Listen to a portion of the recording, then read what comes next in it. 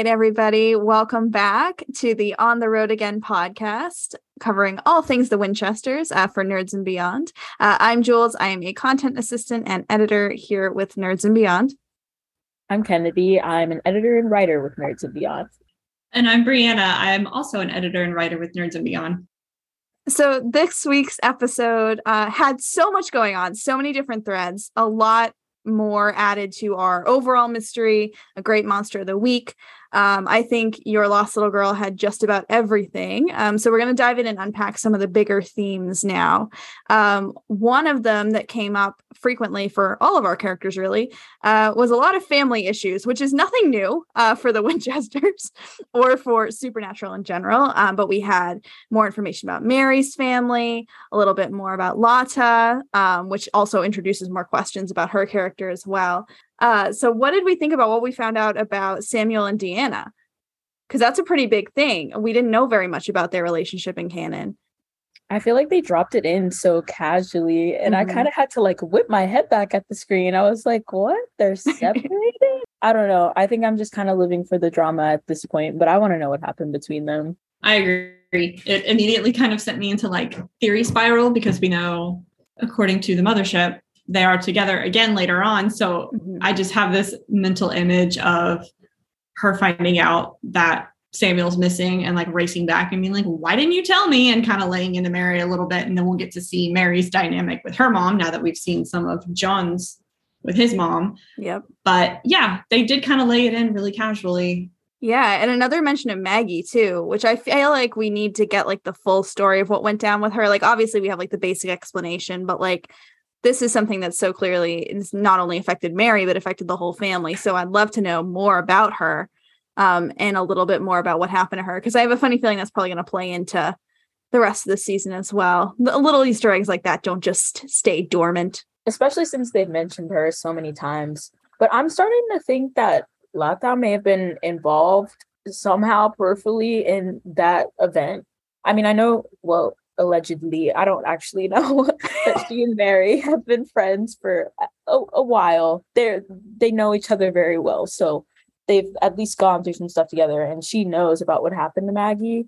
But I can't really parse out if that's just because they're really good friends or if that kind of tied into the whole mess with her family, which we will get into later because there's some stuff going on with that as well.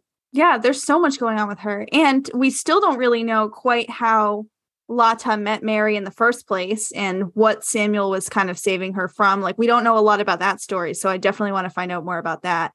And then the other thing that we kind of learn about Mary and Samuel is that they had a big fight before he went missing, about her leaving hunting.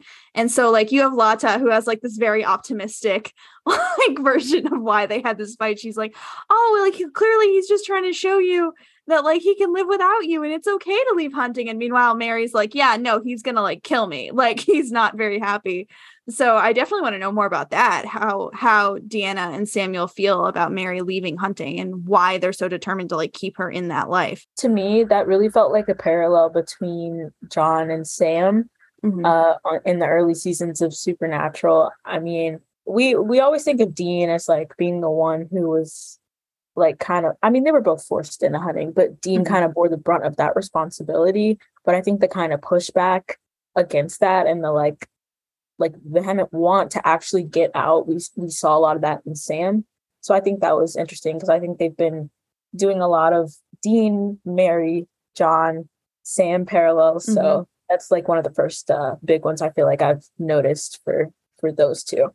And someone else new that we meet this episode that was mentioned in the last episode is Betty. And again, I cannot stop hearing the Taylor Swift song every single time this poor woman's name is mentioned.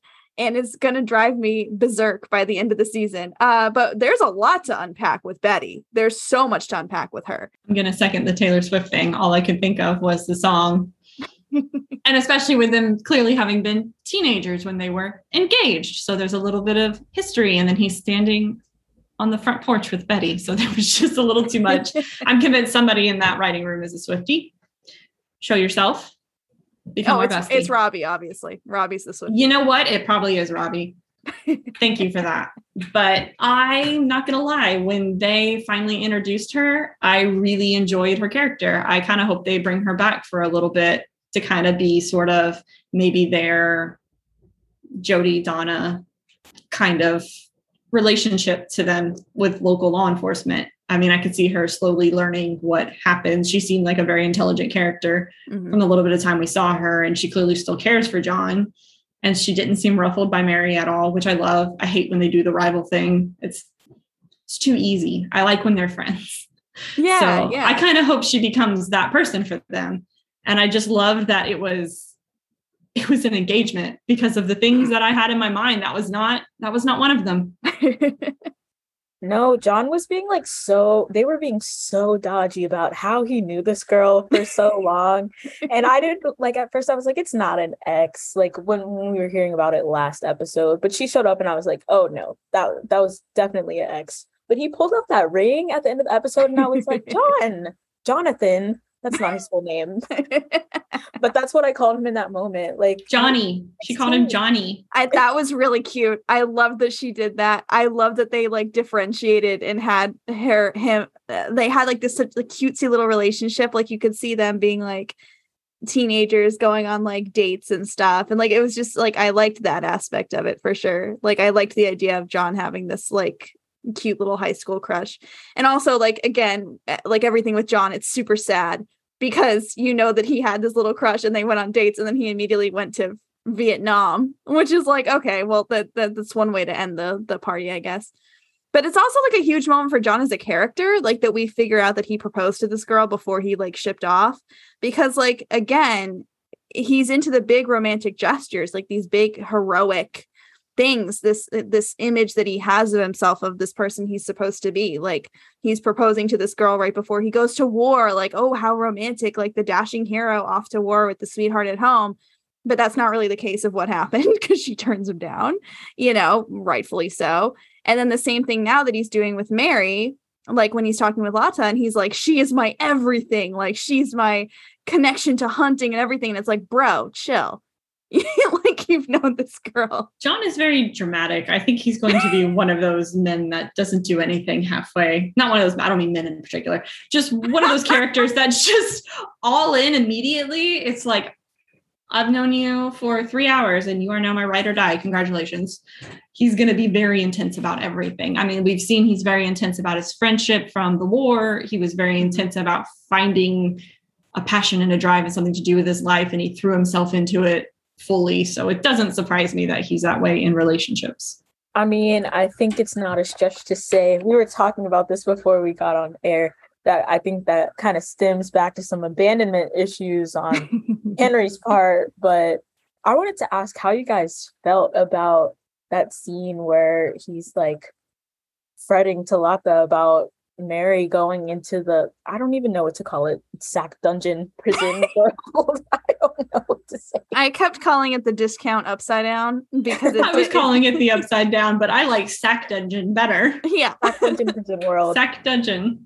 No, but that scene, I didn't expect it to rub me the wrong way, but it kind of did. And I don't think it's for the reasons that you would think. I feel okay, obviously, we were just discussing, John latches on to people really fast. Mm-hmm. But the way that I was kind of reading that scene is he didn't want to lose Mary because she was more of an entrance, a portal into this hunting world. And to me, it kind of came off as he, not that he wasn't worried about her as a person, because obviously he does care about her and he does care about her well-being, but it felt like that was more the emphasis, less than I can't lose her as a person. She's so important to me because of who she is as a person, and more as you are my guide in this world and I don't know how to progress and work through this stuff without you.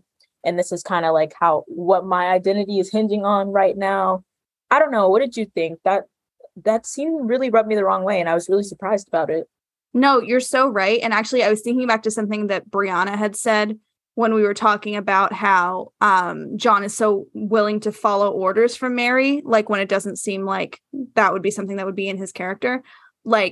That whole scene, I think you're supposed to, on a surface level, it reads as kind of romantic, right? Because it's like, I can't lose her. Like, how many scenes have we seen in movies where it's like, I love her, I can't lose her, whatever.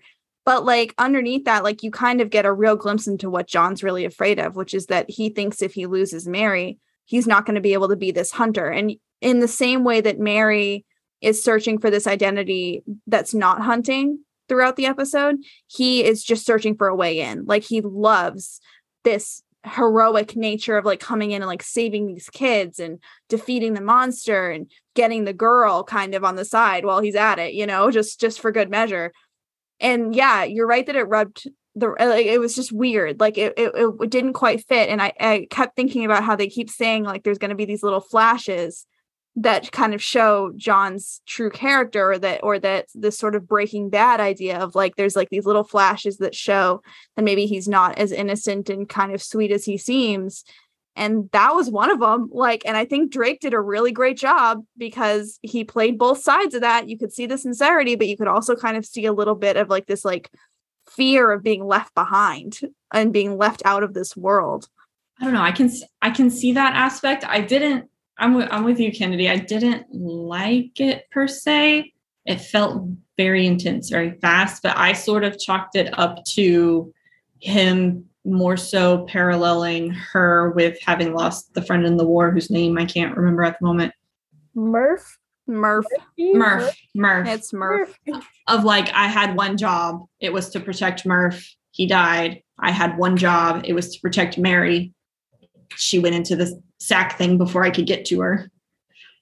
And so I've read the emotion to me as more of, I'm already attached to you as my partner in the way that they do in the military, where it's kind of like your unit is your life. And that's like your absolute, I guess. I don't know the way to word it right. It's, you know, you operate within that is your family. And so I feel like he sort of adopted her and all of them as his family already, and just got a little overwhelmed with the idea of, I haven't had her very long and she's already gone. Yeah, I think in the last episode I was saying when I was talking about I'm scared of like Carlos or Lata like being killed off or any of them being killed off, I made a comment about I don't think that this group has the like same level of codependency that Sam and Dean had on the original show. And watching that made me kind of question that, because it was like Brianna was saying, it was just really extreme, really fast. And it just felt like it was for the wrong reasons. And again, I'm not saying that he doesn't care about her, because we know he does, like he obviously does, but it just didn't feel right to me. It just stuck out as something being a little bit odd. But it was kind of like a moment of like true colors coming out, right? Because it's a high stress moment. Like they genuinely at that moment didn't really know how to fight this monster. And there was kind of no way like that, like there wasn't like an obvious fix for the problem. And it really did seem like Mary was in peril. And so in that moment, he's saying what he's genuinely thinking. Like there's no time for like artifice or like faking anything. And so I think that's interesting. They kind of had that come out then. And also I think it's an interesting indictment of like how he feels about Lata and Carlos, because the assumption there is that if Mary did die or be, you know, whatever, that they would not, that he wouldn't be there with them still, that they wouldn't be able to help him, which is interesting because like Carlos is an experienced hunter. Lata may not be as experienced, but she certainly has knowledge of this stuff. You know, even Ada could certainly help.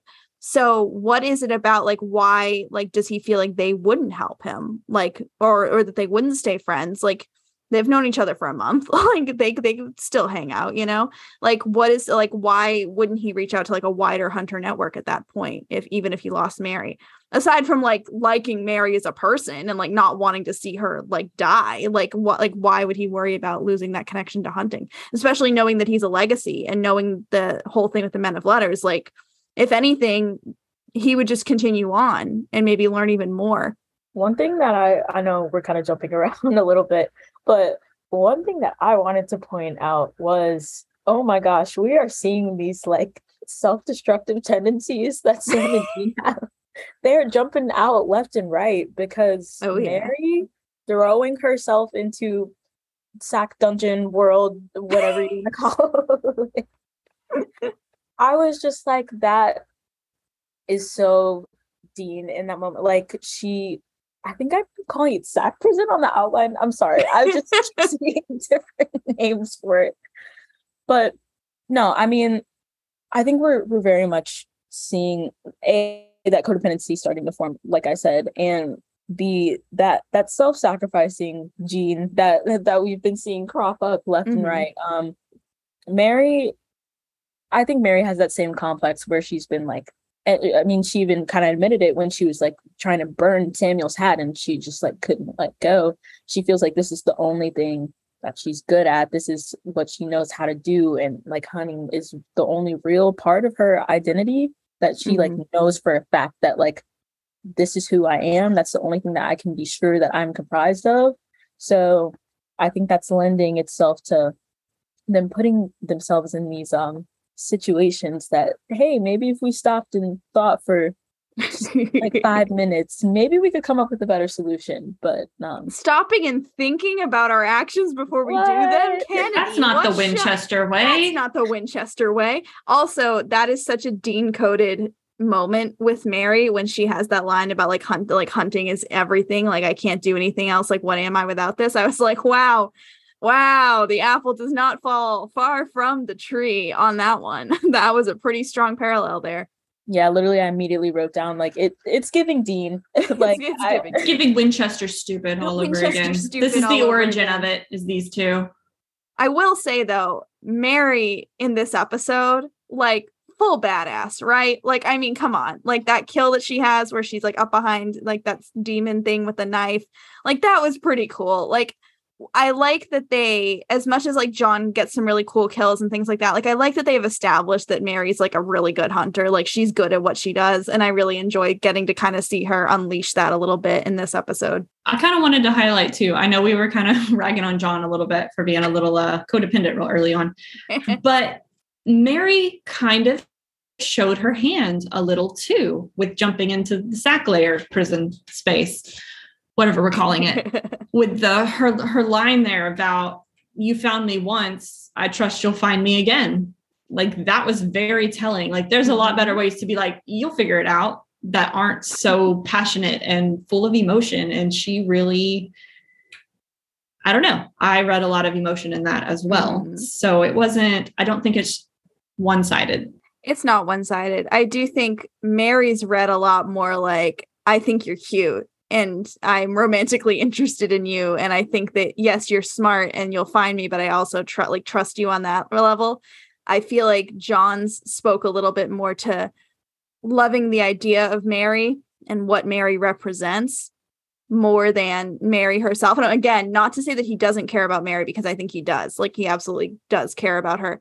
But it's kind of like the same problem that he runs into as an adult, right? Like, the version of Mary that he idolizes and that he tells his kids about and that he holds up on this pedestal is not the woman in front of him. Like, the woman in front of him now is this like badass hunter who can take care of herself and everything. And like, he's not seeing that. He's seeing this woman as the entrance into this other world for him, like the entrance into the life that he's supposed to be living. And again, it's not that he doesn't care about her. It's that he can't fully see her for who she is yet. They're not quite there. Probably because they've known each other for 3 weeks and both of them need to take a chill pill. Yeah, the way like no time was supposed to have passed between last week and this week, hardly. Like, they're still having the same conversation about Ada's visions. So clearly not much time has gone by. I have a feeling I'm going to end up doing a like timeline for us to have on the side as well. Brianna's I did it once, I'll do it again. I need to know. I need the breakdown. For those people who don't know, Brianna made this, I don't even watch the show, y'all. Brianna made this absolutely insane timeline for Nancy Drew, from like picking out all these moments from like newspapers and all this stuff. And I just remember scrolling through the thread and I was like, wow. I think I don't even remember what started me on that. I did. I think I probably harassed you into it because that's just all I do. But we got to talking about like, how long has it been between X thing and X thing? And I started looking and I was like, how was that only 3 days? And then I started going back. I was like, you know what? We're starting at the beginning. And I like hashed out the whole timeline. Brianna is a production designer's worst nightmare because she will notice everything. I do. If you break continuity, I have screenshots. I have receipts. She will see it. She will know that you messed up. So be warned, production designers of the Winchesters. Brianna's coming for you, and she's going to establish a timeline. I'll just start now. I'm putting it on my to-do list. I'll start now because I don't want to get 4 seasons into this show and then be questioning it. Well, they gave you a couple good references because, like, for example, the song that's playing in the van, it's referenced as a song that just came out, like a song that's new. Mm-hmm. And they're going to see the Omega Man, which is a very specific film. So if it's in theaters, it had to have been between a certain amount of time. Brianna's just going to leave us alone to do the rest of this podcast, and she's going to go make a timeline. I can already see it right now. I can see it. That's not fair that you can see the reflection in my glasses. Listen, I have that kind of brain where I need to do 8 things at once. And speaking of the Omega Man really quick, because this is interesting, and we definitely want to talk about this more. We had a couple new characters show up in this episode, and one of them was Mary's mysterious suitor. We've since learned his name is Kyle. I'm calling him Diet John, and you cannot talk me out of it. Drake lookalike. Diet John Winchester, but played by Ryan McCartan, who is really awesome. He has been on Broadway before. He was in Heathers. He was in Wicked. He also did the Rocky Horror live action Fox show a couple of years ago. So, I mean, he's been around. So it's going to be very exciting to see how he kind of throws a wrench into the John and Mary romance category. I think the camera operators might be rooting for them so they don't have to do forced perspective anymore. They're like, I don't know. He looked pretty tall next to her. When they did the wide shot, I backed it up and looked again. That one shot where like Meg and Drake are standing literally right next to each other, I was like, oh, they can't hide it. Like they had to zoom so far out. And I also think they had her, correct me if I'm wrong, but I'm pretty sure she was standing on the curb, right? Like, wasn't she like, didn't they have her like a little further up too? They're trying their very best. And you know what? God bless them. It's not an easy job, and they're handling it very well. And we also wanted to talk a little bit just in general about our Monster of the Week, because this is like a really good Monster of the Week episode. Like, the monster was very scary. They really had to kind of outwit it in a way that we don't often see, especially coming from, I feel like the cool thing coming from Supernatural is that by the end of that show, they knew how to kill pretty much everything. Like, it kind of there wasn't like a lot of tension with those kind of things. So it's like, well, like, we know how to kill this. It's just like somebody would like lose their powers, or they'd lose the one thing that they could use to kill it. And like, that was kind of how they had to do it. But with this, it's like, we're learning all these new things about these monsters, and these kids are all starting out and hunting. So there, it leads to this thing of like, oh, we don't know how to kill this. And I find it really ratchets up the tension a lot. Yeah, I think this was a really interesting like monster for them to use, just because it has so much variation across, like, varying by region where you are in the world. Mm-hmm. That came out really weird, but yeah, there's like a lot of myths of the Sac Man in like Asia and Europe, and I had to like Google how to spell Bori Baba so many times. I was like Booreyba, and nothing was turning up, but I finally found it, and I kind of went into a deep dive. But I did like how they used this to connect back to Lata's family back somewhere in India. I was waiting to get a little bit more about that. Well, should we talk about Lata since we're there? Because I found her story really interesting. Yeah. Her having told Mary and obviously Carlos and Ada too that her family is dead, yet she calls and is talking to whoever on the phone and tells them to tell her mom she's fine. So there's a little more to her than meets the eye, it seems. Yeah, I like that they kind of gave Lata a little secret, because she's so cute and pure and like this little ray of sunshine. And so it's kind of interesting to see her like have a secret, like have something a little bit potentially darker. And also I loved Nida's acting when they were talking about like the Sac Man and her recollection of that myth. And I just thought she did a great job, because on the one hand, you can tell that she's scared of the monster, like legitimately, like that it was something that frightened her when she was younger. And then you can also see that she's just so scared about talking about her family. And so I want to know what's going on there. Like, why did she leave them? Like, is there a reason that they don't talk? Like, why did she tell everybody that her family was dead, when honestly, with this crew, she could have just been like, we don't really talk anymore. And they would have been like, all right. Like nobody would have questioned that at all. Truly. No one's talking to their parents. Everyone's mad. Yeah, I was honestly so shocked when she like got on the phone and I was like, oh, maybe this is just like a cousin or something. But she was like, just tell mom I'm fine. I was like, Mom, we just told everyone our parents they're no longer here. Like, what did you mean by that, Lata? Can we talk a little bit though for a second, because it just absolutely killed me about John absolutely stepping in it when it came to her parents. Like, buddy, like half the people in this group have like really tragic backstories. He himself has a tragic backstory, and he did it anyway. And he was like, well, why don't you just like talk to your parents? It's like, oh, I don't know, John. I don't know. Maybe they're not here. Maybe there's a reason, sir. Maybe there's a reason. His filter still don't know. Like, it was so funny the way he was just immediately like, oh, right. That's the kind of show we're on. Correct. And the look on his face was so earnest. He was like, oh, like you can call up your folks. And I was like, John, read the room, babe. John, like, your father is currently missing, presumed dead. You and your mom are on like barely speaking terms at this point. Mary is not talking to either of her parents. Carlos's parents are like TBA, like we don't know anything about them. And you're just going to presume that Lata has two alive parents who know about hunting and will be more than willing to assist in this random side quest. Like, come on, buddy. It was just especially very funny. Since she would have been the most like likely out of all of them to actually talk about her family. If anybody was going to out of that group, like I think you would have heard about them by now. Like, I don't know. It was just very funny. Again, I like the way Drake kind of plays those moments. It was very funny, and yet also very earnest and sweet. But like it just worked very well for what they were doing. I like that they're giving him some of those comedic moments like that. And then I know we already talked about Betty, but I forgot to say I was so wrapped up in talking about her actual story.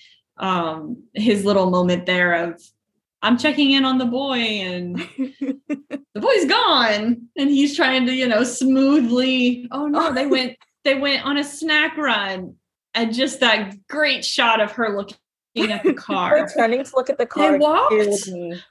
That was so well done. Like, I love everything about that scene, and like his mannerisms and the like sneakily trying to shut the door so she can't see inside. Like it's not a 2-story house and the kid could be in a different room. It was so well done. John's not smooth. John is not a good liar.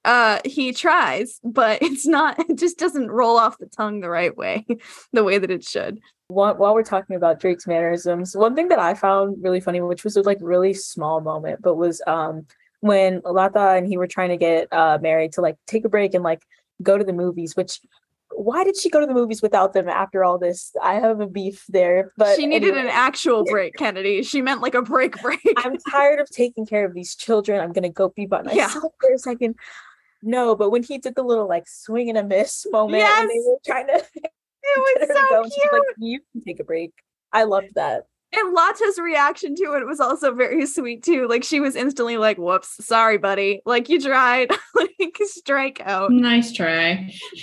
That was really nice. I need to know if that was something that was in the script or if that was like an in the moment, like improv. I hope that was improv. It was really cute. I liked that a lot. And again, like it's kind of nice to have those moments to contrast with like kind of the weirdness of the way that he talked about her with Lata.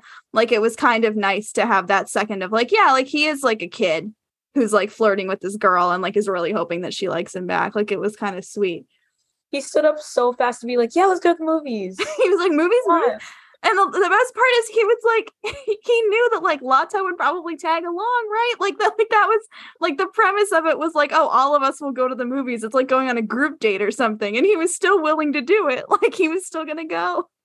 And getting back to that monster of the week a little bit, we did want to talk about how they actually explicitly mentioned that we're getting some international monsters that are sort of different that we wouldn't have gotten before. Kennedy actually literally just had an interview with Robbie Thompson, which you can read now over on nerdsandbeyond.com, where they kind of talked about this a little bit and how it's going to play into the rest of the season, which is really exciting. I think I'm really glad we're starting to get answers to that, because I think that's something that everyone noticed like right off the bat. But for me, at least, I just kind of took it to be like, oh, we don't want to reuse the same stuff that if you're a veteran fan, you're, just seeing the same monsters that you already know the lore and you already know how to kill, because that's not going to keep things fresh and exciting. like it would be if you were watching this show and you hadn't seen Supernatural or you just didn't really know about any of this stuff. So I'm really interested to see where that goes. I mean, obviously they hinted that it's like tied in with the Akrita, which I think we'll get to a little bit later. Oh yeah, we got some theory corner. We got to talk about the Akrita and theory corner because there's a lot. And then Brianna wanted to introduce. So on our previous podcast that we did for the show Prodigal Son, the main characters were always getting themselves into silly situations, mostly because of their own foolhardiness. Don't even say they. It was one character. It's true. It was one character. It was the lead. It was the lead character named Malcolm, and he made very questionable decisions. Always. So we ran each week a Malcolm danger count because he just constantly was either running into danger. I mean, at one point, the boy is like checking out the loaded weapon at a crime scene and faces it at himself, and it was just it was a great show. Fortunately, it got canceled, but in that same spirit, we are going to do a Winchester stupid count in honor of Mary's very Winchester stupid moment tonight. So this will officially kick it off. I think we only have one for this week, which was her moment of, let me just follow the monster down into its little sack prison, where presumably I'll try to figure out a way to kill it. I have no concept of what's down there, what's going on. But let's do it anyway. And of course, my friends will be able to figure out what's going on, even though they actually have no way of communicating with me, and that it was actually just freaking lucky that the radio worked. There was literally no reason for that to work, and it did. So congratulations, Mary Winchester, or Mary Campbell now. You are the first example of Winchester stupid. Although I would say an honorable mention would be John in the pilot trying to use a little staple of silver to go after a massive monster. So actually, we should probably say we're at a count of 2, right? Because that was a pretty Winchester stupid moment. I think that's 2. Fair. Seems about right. When I go back to do tune in next week. I'm going to go back and do a rewatch of the last, all of 3 episodes to make sure our little timeline is going, and I'll watch for any other stupid moments. But that's all I can think of right now. I know those are the two most egregious ones. I think everything else you could kind of argue. I feel like that it was more. Last week's were more of an oops when John got taken. Yeah, that was an oopsie daisy. That wasn't really an intentional. Nobody was trying to get taken. That just kind of happened. Okay, really quick though, who was going into Sack Prison Lair World to retrieve a CB radio? That's what I want to know. Like, whose object was that? For real? I want what to know child's object was that? No, literally. Well, I guess like kids play with those, right? Like that makes sense that like a whole real CB. There were like walls of them, full of shelves. I don't know. This seems like too common of an item to be getting pulled into Sack Prison for. Maybe a lot of children have trucker parents, and that's how they talk to them. And maybe. How do you lose a CB radio, though? That's the thing. It's called suspension of disbelief, Kennedy. It's a really important part of being able to watch a fantasy show. I love how they tried to give Nida a little line about like radio waves still exist in a vacuum or XYZ. I was like, oh, y'all are trying so hard. Like, I think we could have just... You don't need to explain the science. I've watched Supernatural for 327 episodes. You think I care about realism? Just do what you gotta do. I'll believe you. Like, it's fine. Before we go into Theory Corner, I need to give an honorable mention to Carlos's water gun making an appearance again, because it's just my favorite little aspect of like shooting demons in the face with a water gun is just hilarious to me. And we have to talk about that moment anyway, because it had so much in it with everything with Ada and Carlos. There's so much going on there. So first of all, yes, I agree. Anytime there's an excuse for Carlos to bust out the water gun, I'm fully in. I loved how excited he got when the demon showed up, because he was like, finally, like something to do. That was so cute. I loved that. He was a little too thrilled for just having been like forcibly shoved into concrete. He rolled around with a smile on his face like, yes. No, that was a Dean Winchester move. How many times did Dean get slammed into something by some monster or another, and he was like, yes. So that was I liked that. He was super excited for that moment. And I loved Ada. There's something going on with her. I don't know what it is. There's something in this chick's past that's not checking out. I have thoughts, TM. Oh my gosh. She's making me so nervous because I don't want her to be evil, like so badly. I don't want her to be evil, but she's looking so shady right now. It's not adding up. Something that really surprised me was when the demon was like, "Oh, because you want to be a witch." I thought she was already a witch. Is she just a Wiccan? Is she doing some dark stuff on the side? She's witch adjacent. She's a researcher. She's not like a full-fledged. I mean, the second he said witch, I just went Rowena, because again, I'm just like, I'm ready for Rowena to show up at any given time. So every time they mention the possibility, I'm like, Rowena's a witch. We know a witch. I don't know. The vibes were just off for her. And I'm really scared because, like I said, I don't want her to be evil because I really like her. But yeah. I don't think she's evil. I don't think she's evil. I think that she's holding something back and there's something that she's looking for, I think. But I don't think she's going to go full evil. I really don't think so. I don't think her agenda is the same agenda as the rest of the group. And I'm not saying that that's good or bad.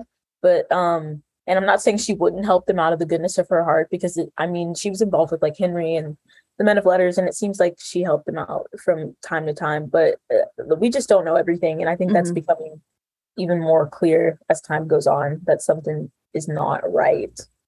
I mean, she's the one we know the least about of all of them.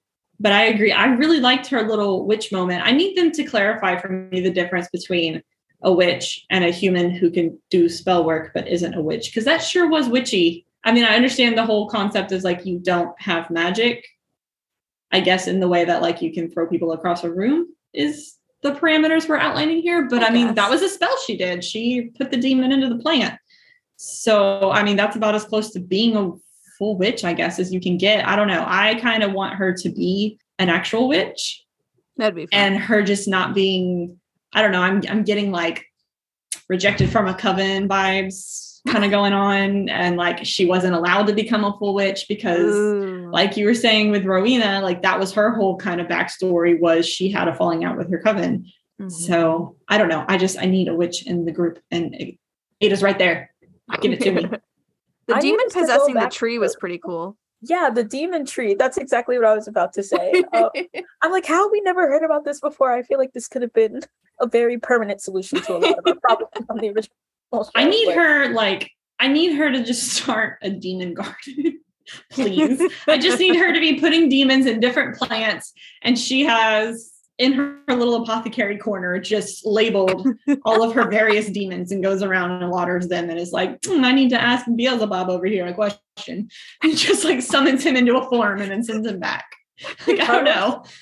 Carlos looked so alarmed when she was still like pruning the tree after she put the demon in there and she was just like, snap. And he was like, oh my God, this girl is crazy. Like, the look on his face was of such admiration and fear. It was really funny. I loved everything with like JoJo's faces. It was killing me because like you could tell that Carlos was like fascinated by her, but also was like, like he was having the same realization that like we were having, which is like, we don't know a lot about her. Like, we don't actually know, like when she was saying, oh, like, let's interrogate him, but not tell the others. Like Carlos's face there was kind of like, seems sus. I'll go with it. But we need to file that away for later, like file that information away. I think Carlos went a little bit into survival mode in that he was like, she's clearly got some witchy things going on. I'm not going to ruffle feathers. I just want to get back to the group.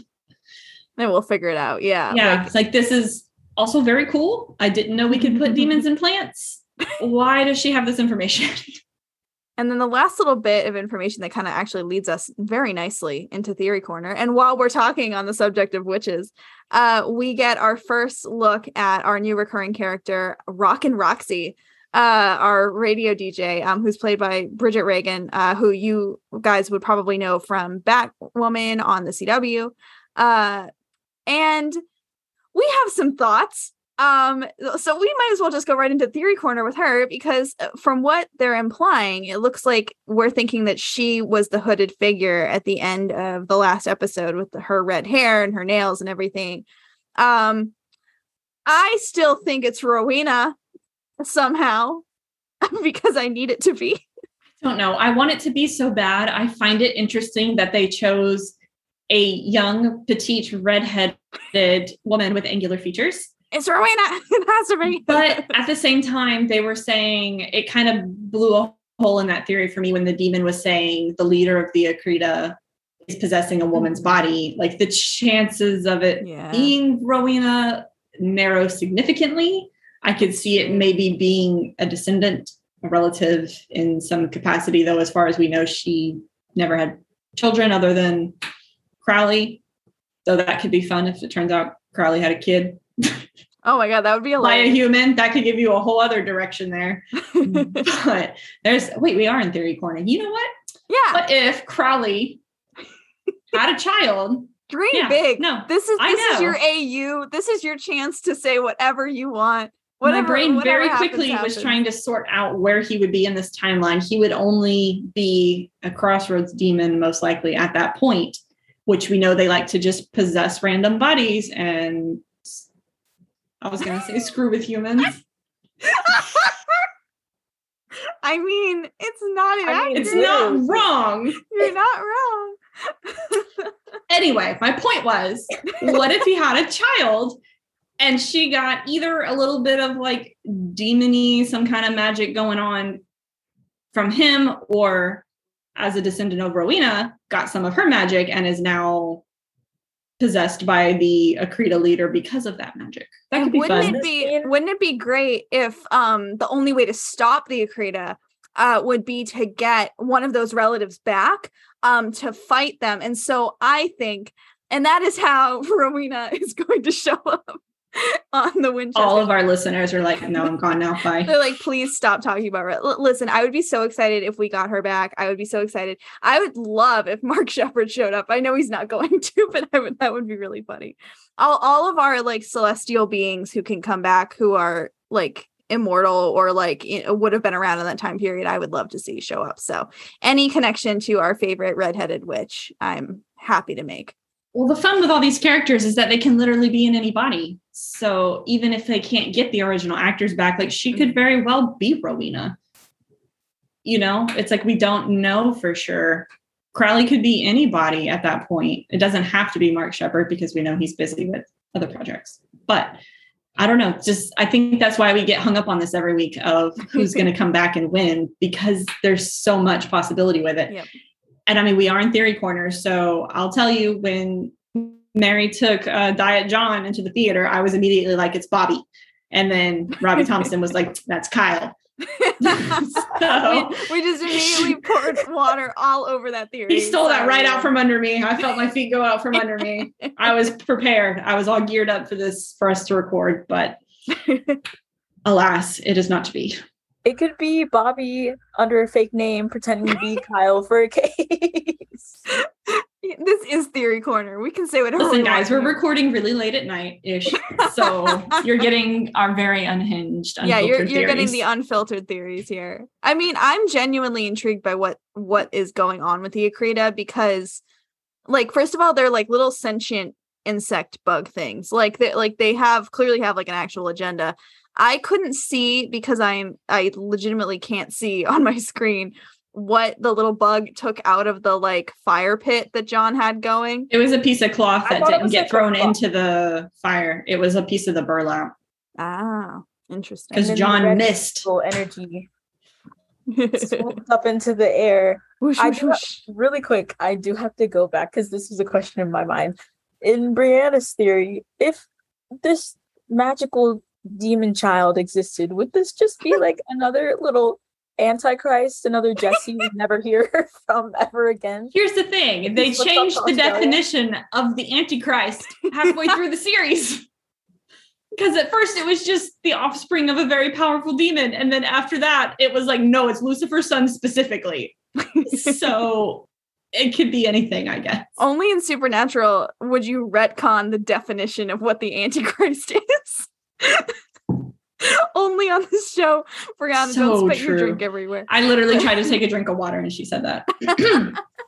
It's a good point, though. I mean, and then you just get into the whole spiral of like a witch's descendant who's a demon having a child, then you just get the mix of the power. So that's more fun. Here you go, Robbie. Here's an idea for Here you go, next Robbie. season. Once again, we are just handing out golden ideas for Robbie Thompson and team. I feel like, you know, one of them's got to stick, right? Eventually, one of the crazy theories has to be right. Yeah. Do we think the little bug creatures are the Akrita?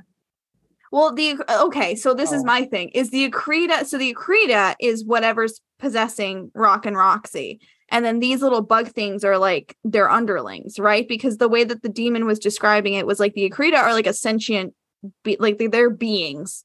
And then these little bug things are just like scurrying around everywhere. Like, see, I thought they were the Akrita and she's the leader of the Akrita. Yeah, but she's then possessed by the leader of the Akrita. Why would the bugs be able to be able to possess a person? Maybe they don't have possession power. Only she does because she's the leader. I'm confused, Robbie. These are how theories fall apart. You're seeing it in real time. Powers. Because I was thinking of them more like kind of like hellhounds, like almost like they're kind of like doing the. I'm so mad this isn't a Googleable lore. I'm just so mad about it. I want to know more about them. Robbie, if you're listening, we still had more questions. We have more questions for Gil. The Akrita. Because to me, those things just look like little bugs. They look like someone had a nightmare and combined like the head of a praying mantis with its claws, but then also the body of a grasshopper and the legs of a spider. Like that's what that thing looks like to me. It's a creepy crawly. And that's the thing that I find so fascinating is that like this show has done a really good job of having like awesome like practical effects. Like the actual monster of the week this week looked so cool, and it was like very clearly like a practical like stunt, which I love. And anyone who has read any of my recaps for Nancy Drew knows how much I will call out character performers for how cool they are that they can do this. But the Akrita are or like the little spider thingies are very creepy and very CGI. So I was kind of intrigued by like the difference in look between them. I'm dying to know more about them. I think there's still so much more for us to uncover, and I feel like it's all going to start coming together really, really quickly because of how fast the season has been moving so far. I really hope they get picked up for a back half. I know. I mean, I know they've been saying like the big twist is in episode 13, but I just feel like they're doing a good job with the pacing, especially with, you know, how much lore and how much establishing you have to do in this short time period. But I feel like if they got that extra 5 episodes, it could really add a little something. That's just me. Well, CW, kind of if you're listening. Yeah, I know, really. But also too, like we were actually, this leads very nicely into our little news segment because so we got some news today, which is that Richard Speight Jr. is not only going to be directing on the Winchesters, he's also going to be appearing as Loki again in episode 8. Which is interesting because we already knew that Tom Welling was going to show up as Samuel around that time. And we were also knowing that we were going to get Gil McKinney back again as Samuel in that time period. So like, it's interesting that we're only now a few episodes away from that they're all going to be coming back, and that's a few episodes away from the mid-season finale, or what we're hoping is the mid-season finale, because I figured that all those people would come back in like episode 12, you know what I mean? Like I figured they'd save them for like the very, very end, but the fact that there's so much time after they show up, like, what's going on there? All I know is episode 8 is just going to be utter chaos to have so many people show up. I feel like they're gonna bring Gil back at the end of episode 7, and then he's just gonna be thrown in there with everybody else in episode 8. But that's just me. And for them to like specify that it's Loki and not Gabriel is really interesting too.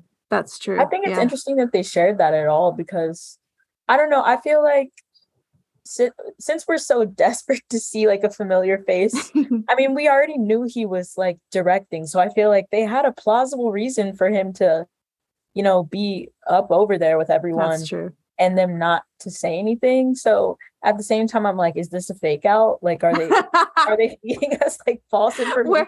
We're on like Inception levels of like Theory Corner, and they're just like, no, we just wanted to announce it.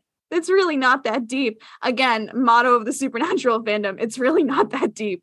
But yeah, so yeah, just seriously. But that was some really interesting, really good news. So we can definitely look forward to seeing that soon. I believe they're actually filming episode 8 now, because I was watching Nita did a takeover of the CW Winchester's Instagram page, and they were showing Tom Welling on set. So they are definitely filming episode 8 right about now, which is pretty cool. I'm really looking forward to seeing him show up and seeing how that affects everything going forward. And then we also have, before our intro to next week, we have, of course, our mixtape corner as well. As always, you can find the songs that are mentioned on the show on our Spotify playlist. We're going to be updating with these new additions. Obviously, the title of the episode comes from Your Lost Little Girl, which is a wonderful song. And then within the episode itself, we have Restless Feeling by Elderberry Jack. We have Something Got Into Your Life by Spooky Tooth. And then we have Spooky by Classics Ivy, which was, all those songs were a little harder to find. So they're definitely going into like obscure, like more obscure music, which is pretty cool. I really like that. And then right before we go, we want to talk about next week's episode, which I'm actually really excited for, because Drake has been teasing that it's going to be centered a lot on John and his experience in Vietnam, which is really interesting.